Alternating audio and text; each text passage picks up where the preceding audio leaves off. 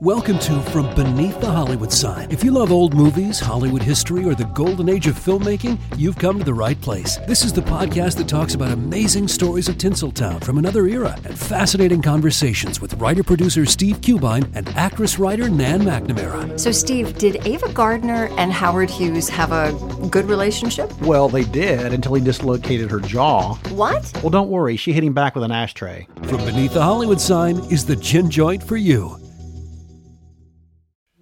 Hello, my name is Matt, host of the Pirate History Podcast.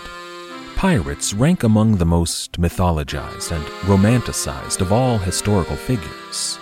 It can become easy to forget that pirates were real people that had real-world concerns. If you like tales of high-seas adventure, daring do, and also want to learn more about who Blackbeard supported to be king, you can learn more about all of that at the Pirate History Podcast. Most Notorious contains adult themes. It is not suitable for all audiences. Listener discretion is advised.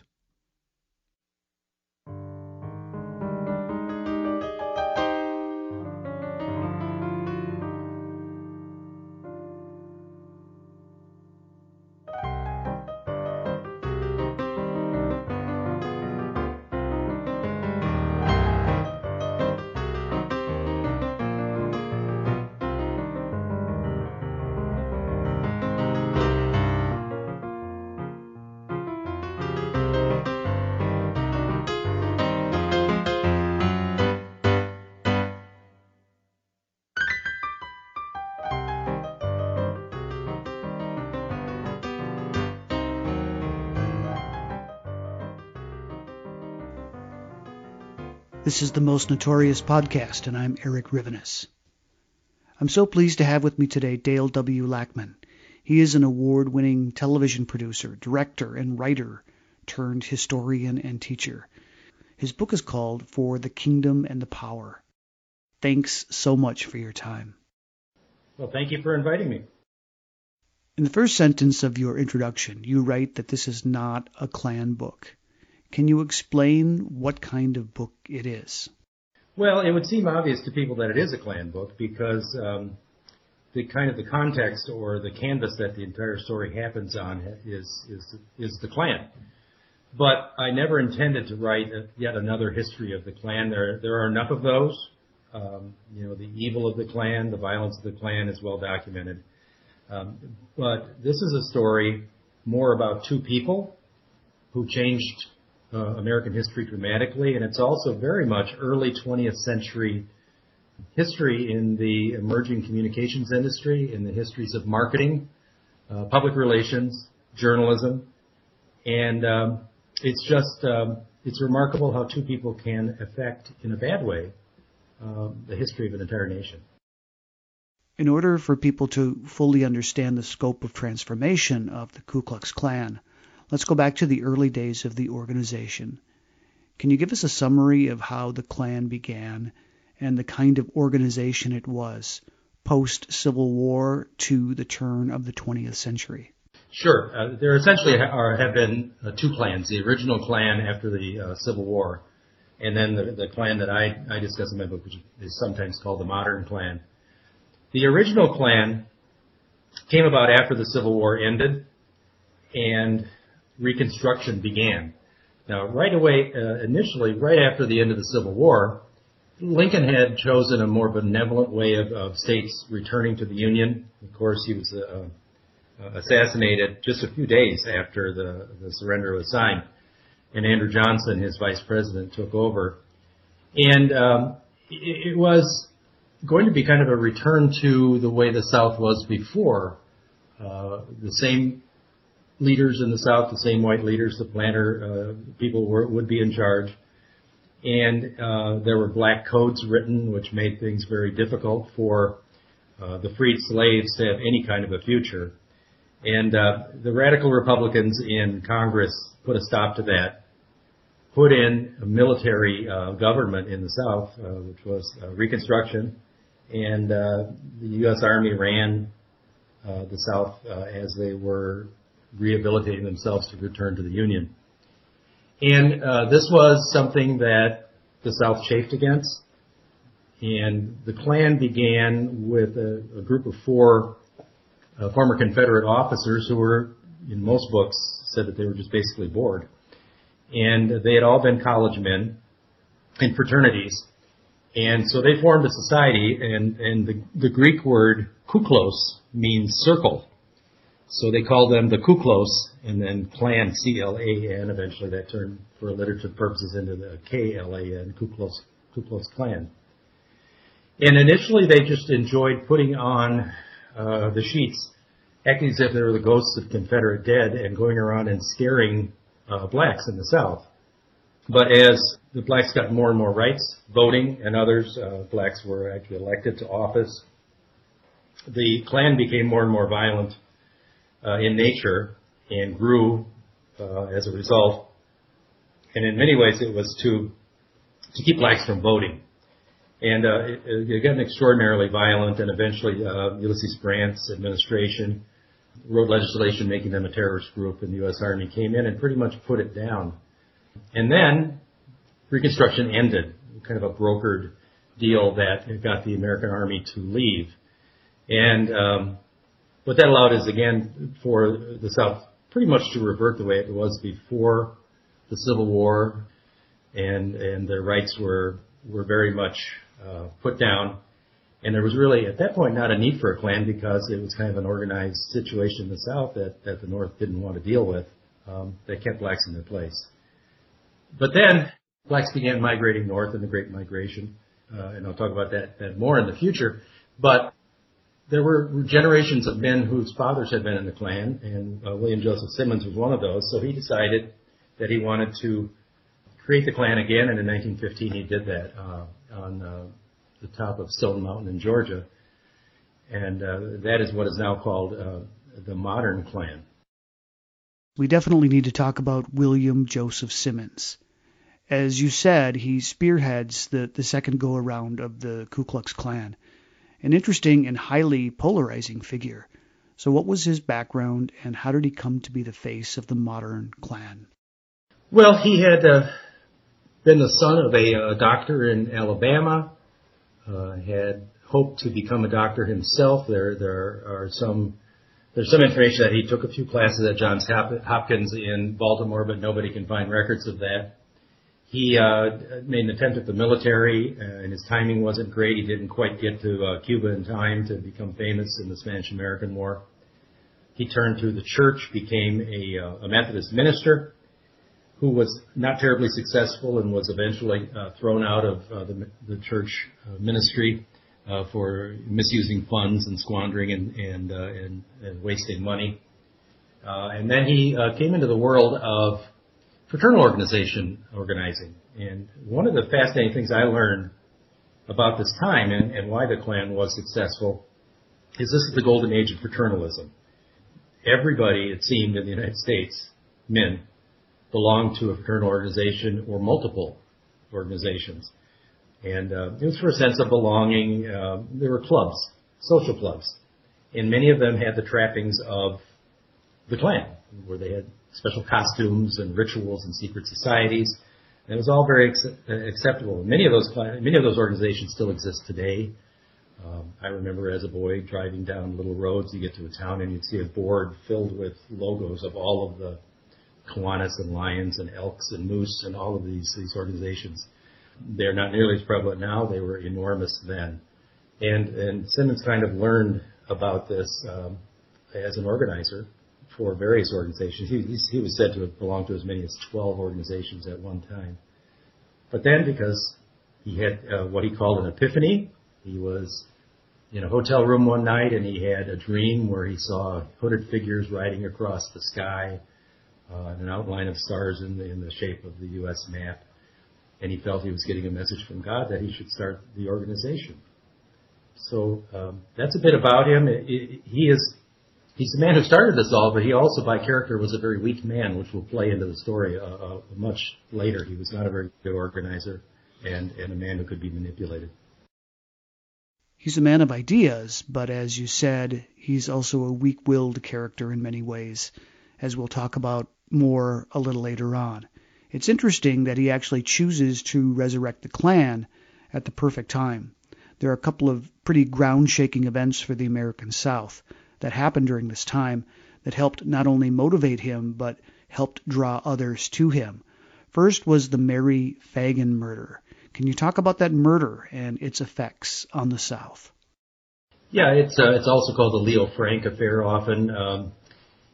It was in 1913 in Atlanta, Georgia. And there's a lot of problems in the South with northern industrialists, lots of problems with people who were not white and Protestant like most of the South was. Mary Fagan is kind of typical of many young girls at that time. She was 13, 14 years old, and she was working in a pencil factory. She'd actually begun working in factories when she was 10. And this is one of the problems with the child labor and all the things that were going on because of industrialism. She went from her home to go to a Confederate Day parade in Atlanta one day, but she decided to go back to her factory and pick up her paycheck. And she never made it to that parade because she was brutally murdered in the factory where she worked. And initially they thought a night watchman had done it, but the finger was pointed at the owner of the factory, who was Northern and Jewish, and his name was Leo Frank. And he was indicted. He was the target of great ridicule. It was a kind of trial of the century in Atlanta, and he was found to be guilty and sentenced to die for the murder. Fortunately for him at that time, the outgoing lame duck governor of Georgia studied the case, figured that there was doubt, and he commuted the sentence to life imprisonment and put him at in a prison farm in Milledgeville, Georgia. Very unpopular move. People hung him in effigy, the governor, as he left the state. But then one night, a number of men from Mary Fagan's hometown of Marietta, Georgia, drove cars across the state to Milledgeville, and they were dressed in hoods, and they went into the prison and took Leo Frank out, and the story is that the guards didn't really try to stop them, and they drove him across the state where they hung him from a tree outside of Marietta, and the next morning all the townspeople from Marietta came out to view the dead body, and it was like a carnival. And this was a pretty strong sense that there was a lot of anger and hostility in the South at that point towards non-whites, but also Northerners, people of other ethnic persuasions, other religions. And when Simmons actually has his very first meeting atop Stone Mountain, a number of the members of that Friends of Mary Fagan group were in the initial plan. He was also inspired by D.W. Griffith's Birth of a Nation. Can you talk about that film and what it did for Southern pride? Yes, I have a master's in film, so I've studied that a great deal. It was perfect timing for the beginning of the new Klan. The story had been around a while. There was both a book and a play called The Klansman, and it had success wherever it played. D.W. Griffith was a brilliant filmmaker looking for a spectacle to film. He broke every rule. Films at that time were just a single camera looking at a stage of actors, and he wanted a spectacle. And a great deal of the story is the Civil War, so he had grand battle scenes. This movie was made at multiple times the budget of the film. It was 4 or 5 times longer than any film had been made. And he was brilliant. He was able to edit in such a way that emotions were evoked. And the story is of the Klan, its Reconstruction, and the Klan rescuing a white family who was being beset by radical Republican Union Army men, blacks, and it evoked all of those emotions in the South of saving white womanhood, of all the evils of what was going on with the North. And it was playing to huge crowds. It came out in 1915, and when it got to its debut in Atlanta, Simmons timed his new organization with that and kind of propelled the organization for a number of years. So let's talk about Simmons' new version of the Ku Klux Klan. How was it different than the original version? Well, I think what Simmons came up with in 1915 on Stone Mountain was very much like the old Klan. It was secretive. Pretty hard to recruit something that's secretive, but meetings were held out in the woods at night. There was no office of the Klan. There was nothing. So it was very much like the old Klan. And the problem with that is that it didn't grow, and that Simmons himself was such a poor organizer and so bad with money that it was floundering after 5 years, floundering badly. He only had about 2,000 members. He had mortgaged his home. He was broke. And literally the Klan was about to die, and had it, we wouldn't be talking about my book today. You explain some interesting variations in the new incarnation of the KKK, including expanding the use of alliteration and creating position titles and a hierarchy. Could you explain how that hierarchy worked? Well, yes. And what happened is, there's another part of his story beyond the epiphany of the people across the ceiling, is that he was in a bad car accident while he was working as a fraternal organizer, and he was laid up in bed for quite some time. And while he did this, he wrote the entire bylaws, contracts, rituals, everything for the Klan during that time. And the alliteration of the K is very important. Every single officer of the Klan had their title that began with a K. Very formal language in initiations, in running a meeting. So that was all there, and this comes to play later in the book. He had the foresight to actually copyright that material, which seems counterintuitive, because if it's a secret society, you don't want to have copies of everything in the Library of Congress. But he did it anyway, and later in the story, that proves out to be a pretty good thing for him. He calls it the Kloran, doesn't he? The Kloran, yes. And the meeting is a convocation, and it goes on and on and on. So Simmons, as you mentioned, struggles. He's a man with grand ideas, but actually implementing those ideas he has some difficulty with. Things change when two people come into his life, Edward Young Clark and Bessie Tyler. Can you talk about their backgrounds and how they come to join the leadership of the new KKK? Right. This is the fascinating part of the story. Edward and Bessie turn out to be two brilliant marketing minds. Yet they couldn't have been any different. Elizabeth Bessie Tyler, was born on a farm outside of Atlanta, dirt poor. We don't know much about her education. In fact, it was hard digging into things at all for her, because virtually nothing had been written about her early life. But we can assume she went to a one-room country schoolhouse, and not for very long. And she is pregnant and married and has a child before the age of 16. And kind of begins a life here of very many marriages. She eventually married 4 times. But there's no way she should have been a part of the story because of where she came from. But she was one of these street-smart, brilliant women who knew how to manipulate men. In fact, there are quotes from some of her contemporaries that was exactly, she just knew how to make money from the desires of men. One of her businesses was she had even a brothel. But she goes through a number of businesses, always trying to pull herself up the ladder in society, and eventually even gets into a fascinating story called the Better Babies Association, which happened kind of a eugenics movement. It was finding the perfect baby in contests at giant state fairs around the country, and she kind of cut her teeth in doing public relations for that. But then we go to Edward Young Clark, who, again, couldn't have been any different. He was born into wealth. His father actually was the owner of the Atlanta Constitution at one time, newspaper. And he had the benefit of a very good education. He also, kind of mimicking Simmons' background, went into the Methodist ministry. He also went into membership and organizing of fraternal associations.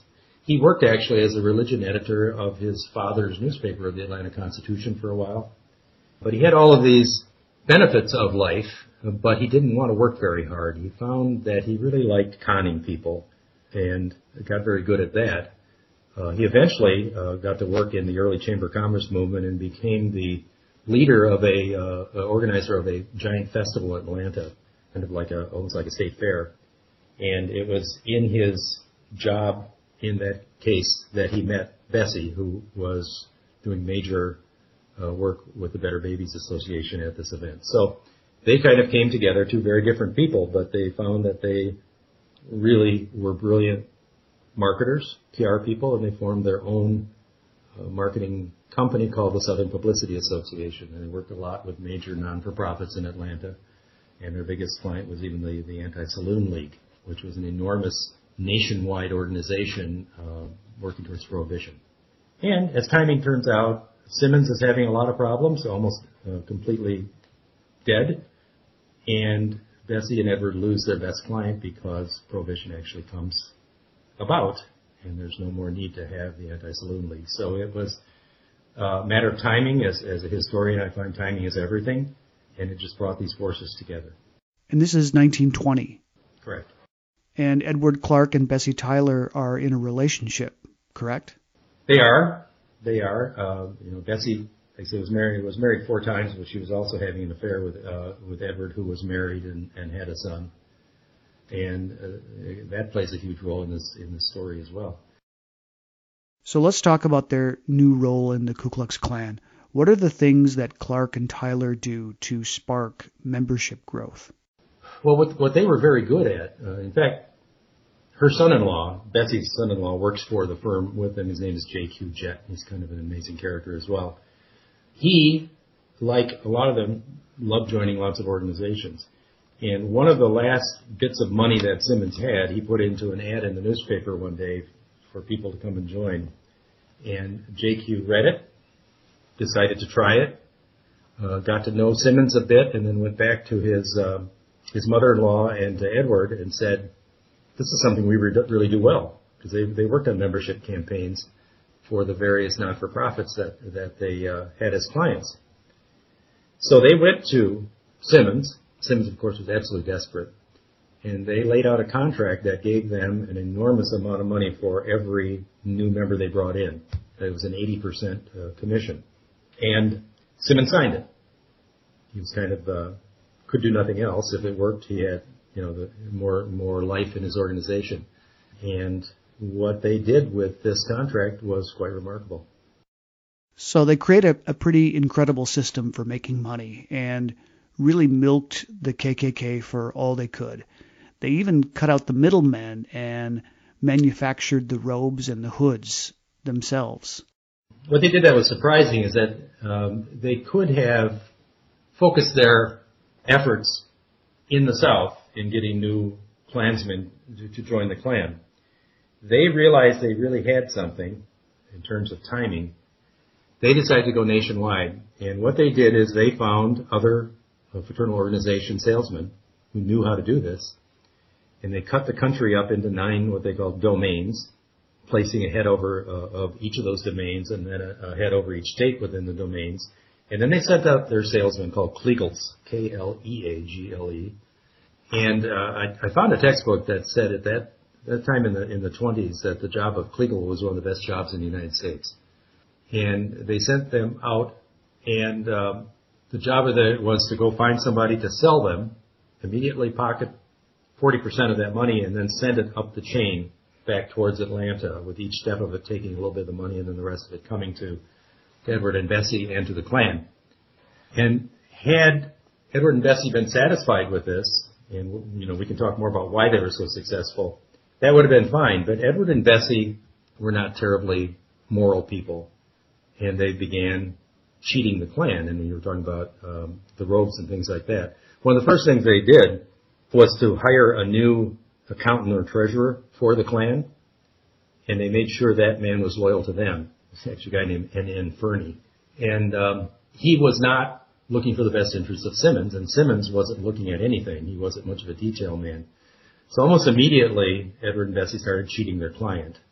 And the fascinating story you're talking about is the day after they signed their contract, and actually I think the day we're doing this podcast is the 96th anniversary of the day the contract was signed in Atlanta.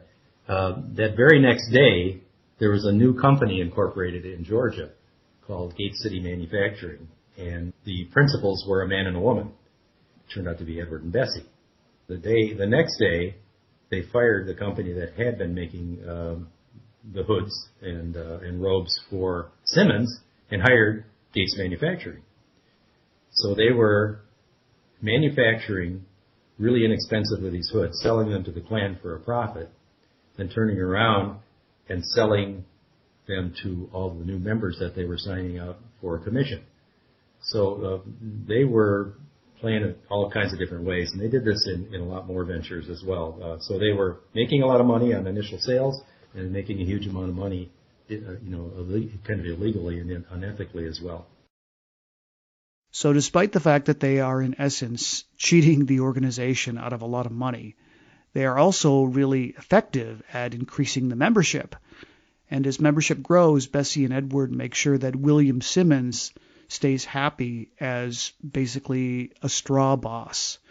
But Simmons is still, as the face of the Klan, the guy who goes up and gives the speeches at their rallies, and he preaches violence. What Edward and Bessie do is try to rein in the violent rhetoric, don't they? Yeah, they just put him in his place, and they say, we're writing all your speeches from now on. And for a kind of a fiery pulpit minister, that's something they're not used to and don't like particularly. But they began to, what they did is kind of a classic PR thing. They took them from out of the shadows, where Simmons had them, in the deep forest with their meetings, and got them an address, an office. They invited the press to come in and see their organization. They made Simmons a respected citizen in Atlanta by buying him a beautiful home on one of the best streets in the city, and they gave him fine suits to wear, and they basically scrubbed the Klan and made them seem like a good organization, a normal organization. And they wanted newspaper reporters to think that they were a kind and charitable organization, right? They even told a New York paper that they donated to Southern black charities. Absolutely. They also were very much champions of law and justice. One of their big things was to assist the police in matters. And they appealed to red-blooded Americans. They said they were protectors of American women. They were Christian, very, very much of a Christian undercurrent in the organization as well. So they really were good at what PR firms do today, is pretty molding the message, creating the image, all of these to make the Klan more acceptable. But a lot of what is spurring on membership in the Klan is based on this deep-seated conflict at the time between blacks and whites. And it was escalating, wasn't it? Right. Blacks had been gaining in their rights, very, very slowly, of course. And one of the reasons that Edward and Bessie went nationwide was called the Great Migration. And this happened because conditions in the South were so awful, so wretched because of Jim Crow laws. There was no future for anyone. So it was not an organized effort. I've read a wonderful book on this. It really was not an organized effort, but about half of all the blacks in the South just picked up and started heading north. And they would do this by going on train lines that started in the South and terminated in the North. I've lived a long time in the Chicago area, so the Illinois Central started in New Orleans and it ended in Chicago. And the blacks would just take whatever they could carry and get on those trains, and they would end up in towns like Detroit and Cleveland and Chicago and Buffalo and lots of northern cities, because there were jobs there. And areas that had been traditionally black in these cities, like in the south side of Chicago, that's where the housing was that they were able to afford and try to be in a life. And it wasn't a great life, but it was a better life. And there were trade unions and things like that allowed gradually for blacks to get in it, and their life improved. So Bessie and Edward took this whole movement to those places as well, because whites were feeling threatened by blacks in that area. And of course in the South, it just was ingrained into the culture of whites that blacks needed to be put down. So I guess the South was easy for them, but they saw a lot of fertile ground elsewhere. And that was one of the interesting things about the book. They were actively recruiting in the North and very successful at it. What was the total membership of the Klan at its height? Well, it's reported between 4 and 5 million. And this was in a population of the United States, according to the 1920 census of about 100 million. But I wanted to say that they were doing well in what you would imagine the Klan would be, which was an anti-black organization. But Bessie and Edward, I don't know if they were just innately knew this or if they were students of culture and society, but post-World War I America was a boiling pot of anger in a lot of ways. You had the blacks starting to achieve prominence, but you also have at the end of the war immigration picking up tremendously. During World War I, there was no immigration. It was pretty much coming from Europe, and with World War I and submarine warfare, there was none. The war ended, it was like a floodgate. And most of these people were from non-English speaking countries, and many of them were Catholics.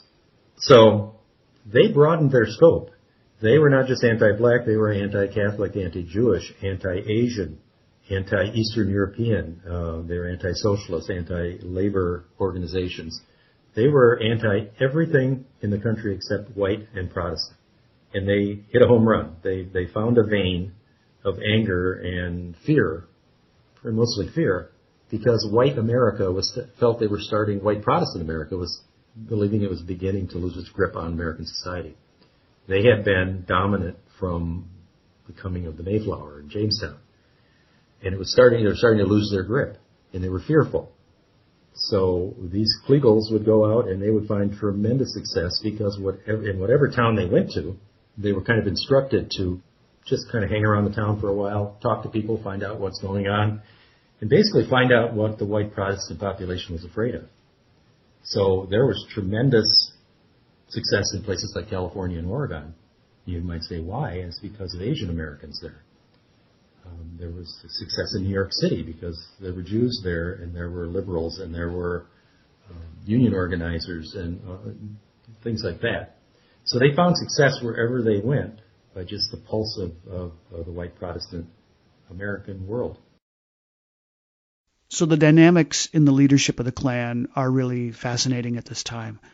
One of the clauses in the contract that Bessie Tyler, Edward Clark, and William Simmons sign allows Simmons to fire Bessie and Edward at any point, and also allows them to quit, which of course they have no intention of doing. There's no way they're going to leave that gravy train, right? Right. So they kept him fat and happy.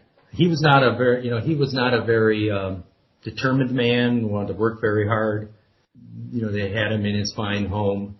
They paid him a large salary. They said, well, because in these early days of the Klan, Imperial Wizard Simmons suffered a great deal, so now we're going to pay him to kind of make up those times. So he was kind of fat and happy. They made sure, even though during Prohibition, he had plenty of alcohol. And they just kept pushing him to the background in the organization as just simply a figurehead. And with every one of those moves, Bessie and Edward grabbed more and more power within the Klan. Edward was already a member of the Klan as that early contract as one of the top officers, but the real power in some ways behind the entire organization was Bessie, and it was an all-male organization, and yet a woman was ostensibly running it. It's funny, early on they're such advocates of the anti-saloon movement, yet they're plying Simmons with booze to keep him at bay. Sure. Publicly, they still were. One of the draws of the Klan is that the Klan was really powerful in small rural America, where it was mostly a white population that was quite conservative and Christian. So they were very much still against liquor in their appeal.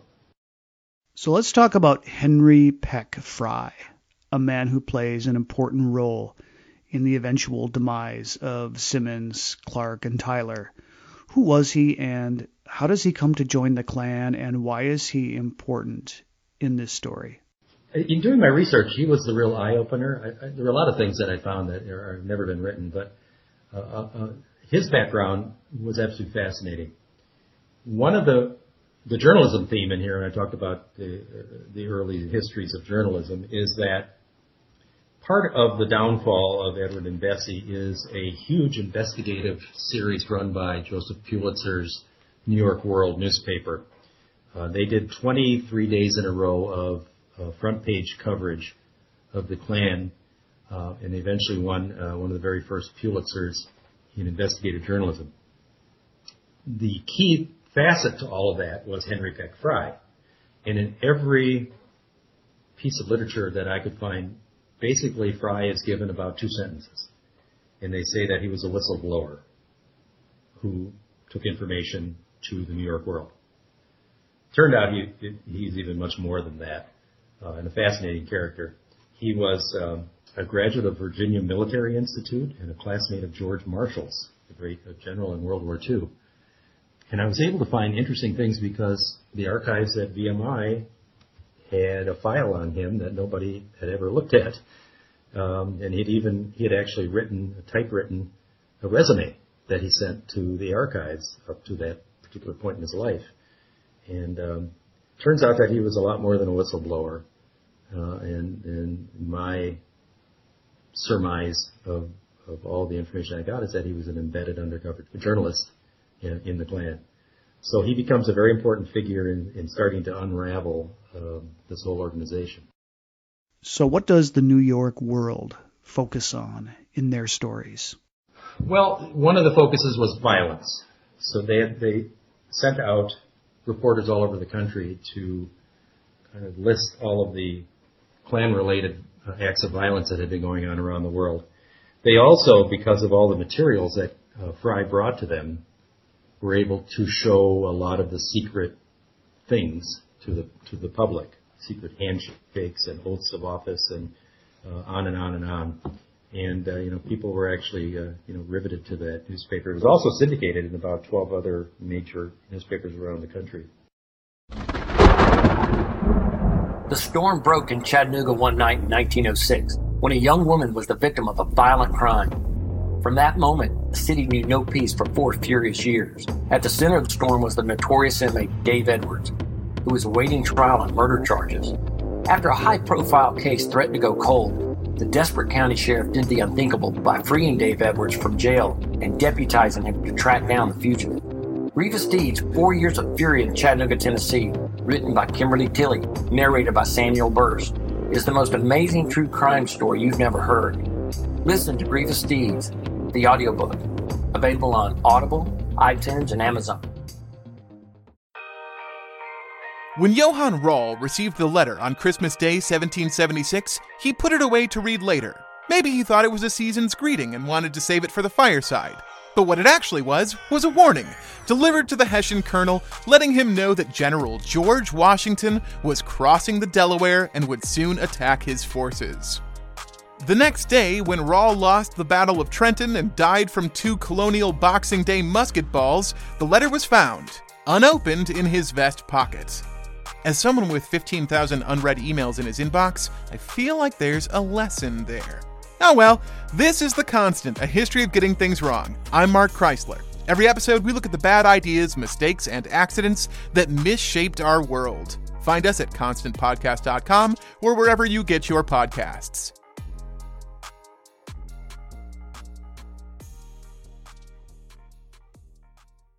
Everybody shush! William Shatner has something to say. Cat and Jethro, box of oddities. What do you do when the woman you love dies? Well, of course you dig her up and you live with her. Aww. The show examines weird things. There are plenty of old photographs from this time period of children out in the streets playing in and among the dead horse carcasses. Oh, I miss those days. Things used to be so much simpler. Cat and Jethro. Then there's the urine wheel, which sounds like a really bad game show. Thing done weird things. Cat and Jethro, box of oddities. That is really mysterious. Join Cat and Jethro Gilligan Toth for the strange, the bizarre, the unexpected, as they lift the lid and cautiously peer inside the Box of Oddities. The Webby Award-winning Box of Oddities podcast from Airwave Media. So public opinion begins to swing against the Klan once these articles about the brutal nature of their attacks are read by Americans. Yeah, which backfired in a way. When you read the book, you may remember this. One of the things that they put in was actually a facsimile of the initiation document when somebody would become a new member, to show what it looked like. And as it turned out, sometimes bad publicity works for you, is that many people around the country who actually liked the Klan took their scissors and cut that out, filled it in, and sent their money to Atlanta and joined the Klan. Yeah. So it backfired in a way, publicity could do that. But it did cause a big uproar, and as you know, politicians jump on that. So there was reaction from senators, from presidents, and all these people about the horrors of this, and they actually called for action. And it turned out that a month after the series ended, there were congressional hearings about Klan violence in Washington, D.C., where all of these politicians were saying, pounding their chests and saying, we've got to do something about this. It's similar to when President Obama reacts to a shooting by calling for gun control measures, and then some people get scared and go out and buy more guns. Right. And then the other part of it is that there are the people who are advocates for what the president says are calling for action in the legislation. So yeah, it does. The public, goes both ways on many things. So again, Bessie and Edward are publicists at the top of their game. What strategies do they employ to fight against these attacks? Well, when the articles first start coming out, they send Bessie as fast as she can on a train from Atlanta to New York City to kind of try to blunt the negative publicity. And she comes in, and she is a very persuasive person, and she kind of rules the newspapers for a couple of days with her visit, talking about all of the kinds of things. One of the things they decide to do is announce that there's going to be a new women's Ku Klux Klan and that Bessie is going to be the head of it. And it's a little bit like taking the air out of a news story, which lots happening right now with the presidential campaign right now, where grabbing the news cycle is very important. It kind of blunts the negative when you go out and grab it, so they did that. But of course, a little bit of a problem happens later when, as part of that series, a story comes out about a night years earlier in Atlanta when Bessie and Edward are arrested, scantily clad in one of Bessie's houses of ill repute, and he is a married man, and that story comes up, and that causes all kinds of problems for them. So let's talk about the congressional hearings. How do they come about, and how are they effective? Yeah, it's the House Committee on Rules, and they were that particular committee is allowed to get something on the docket very quickly if they choose to. So they held hearings, and Simmons is the star witness, and Bessie and Edward actually are not. They're back in Atlanta. And Simmons comes on, and a lot of the actual transcript I put in word for word because I couldn't write it better. Simmons was having a grand time testifying about his wonderful plan. But then others come forward, and it turns out the Klan, it's very apparent that Simmons had no idea what was going on with Edward and Bessie and all of that. But, as I think often happens in Washington, absolutely nothing comes of this. And one of the reasons, again, is Edward and Bessie. They have a friend in Congress, a guy who used to work with the Anti-Saloon League, a Georgia congressman called Upshaw. And they get him to write another potential piece of legislation that would require every state in the union to send the leaders of all their fraternal organizations, like the Klan, to come in and testify and make their records open. And that very quickly ends anything that's going to happen to the Klan because every member of Congress is part of many of these groups. They would have big problems getting reelected again if all the dirty laundry and everything from all of these other groups would be open as well. So it's very effective, a little kind of a quick step by Bessie and Edward to blunt that entire legislation potentially. So they're really good at what they do. They're able to counter the government and the press, stop the bleeding, temporarily anyway. But the real trouble is within the organization. Can you talk about the implosion that takes place inside the Klan? Well, because of all this publicity about Bessie and Edward and some of their problems, Klan membership becomes a little restive. They're not too happy having a woman so involved. They're not so happy with scandal. And to keep their power, Bessie and Edward decide to bring in some other people in the organization. One of the guys was a Klan member from Texas named Hiram Evans, to kind of be a bit of a figurehead along with Simmons to kind of make everybody happy out in the Klan nation. And as a historian, I find that there are a couple of things that almost every story in history leads to, and religion is one. Money is definitely one. And very quickly, Hiram Evans realizes that there is an enormous amount of money in this organization as they're growing, and that Edward and Bessie are getting most of it. So there is a palace coup that happens, and Edward and Bessie eventually are thrown out, as is Simmons. And the Klan continues to keep growing because the organization is there, but Hiram Evans is the guy who runs it for quite some time after that. So while membership continues upwards, incidents of Klan violence continues to grow in the 1920s. But eventually this violence creates a large and more permanent backlash for the Klan, doesn't it? Mm-hmm.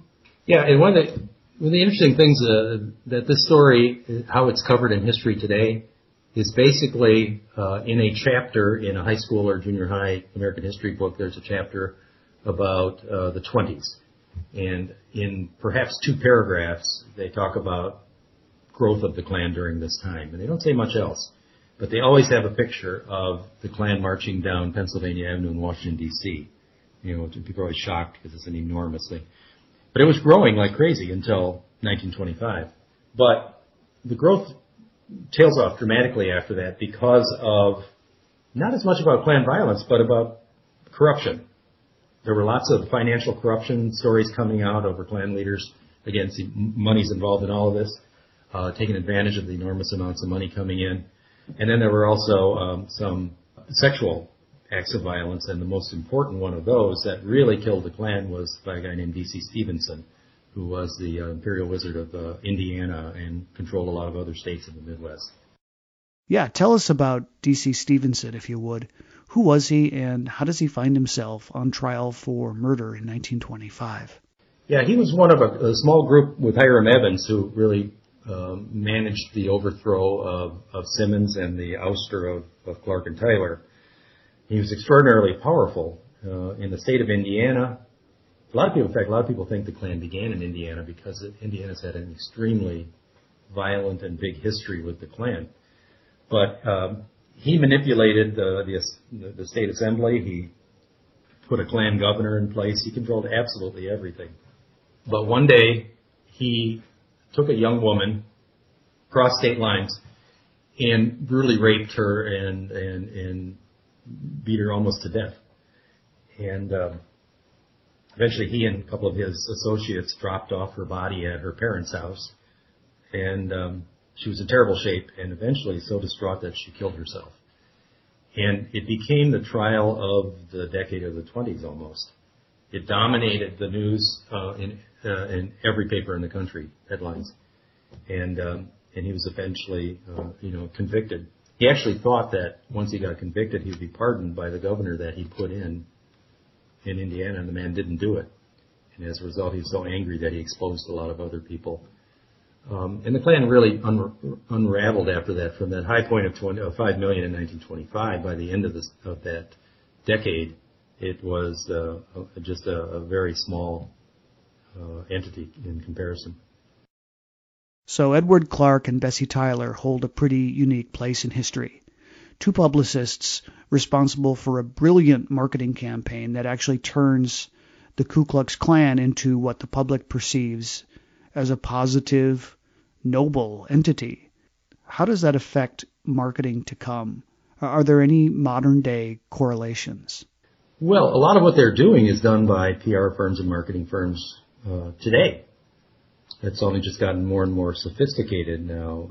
In most cases, it's done in a much more positive and professional way. There is a textbook of PR history where one of the chapters is dedicated to Clark and Tyler, and they really talk about how brilliant they were. They were actually groundbreaking, but that they used their gifts in all the long ways. In fact, I talked to a church group basically about the book, and that is the theme, that they had wonderful talents and gifts that they were given to, but but used them in all the wrong ways.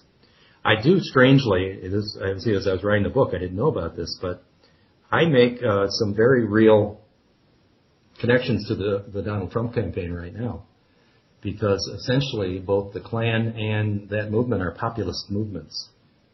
Populist movements are often a strong man, or in the case of the Klan, a strong organization. They often involve religion, and they often involve immigration.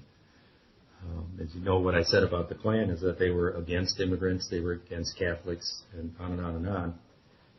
If you talk about the Trump campaign, it is basically, an anti-racial thing with Hispanics, an anti-religion thing with Muslims. Very much a strong man, in terms of somebody, I'll take care of you. So I see a lot of similarities. And of course, with this campaign, there's a lot of spin doctoring, a lot of spokesmen, a lot of messaging, a lot of imaging. So it's pretty fascinating when you see some of the parallels in history. So let's talk about your book. Again, it's called For the Kingdom and the Power. Where can people go to buy your book and find out more about you and your work? Sure. And by the way, the subtitle of the book is kind of telling. It's The Big Money Swindle That Spread Hate Across America. It's available through the book's website, which is kingdomandthepower.com. It's available Amazon.com, BarnesandNoble.com. I do have a personal website where I do a lot of blogging, and there's also information on the book. That's called History Gets Old. That's a great name. Yeah, when I taught middle school history, across the back of my room in giant letters above the whiteboard, it said history ... It gets old after a while. And I wanted to get that as my domain, but it wasn't available, so History Gets Old is what we have. And I'm enjoying writing blogs about pieces of history that I discover and love to talk about. Thank you so much for your time. Thank you. This has been the Most Notorious Podcast, broadcasting to every dark and cobwebbed corner of the world. Please leave a rating and review on iTunes if you get a chance. I'm Eric Rivenes, and have a safe tomorrow.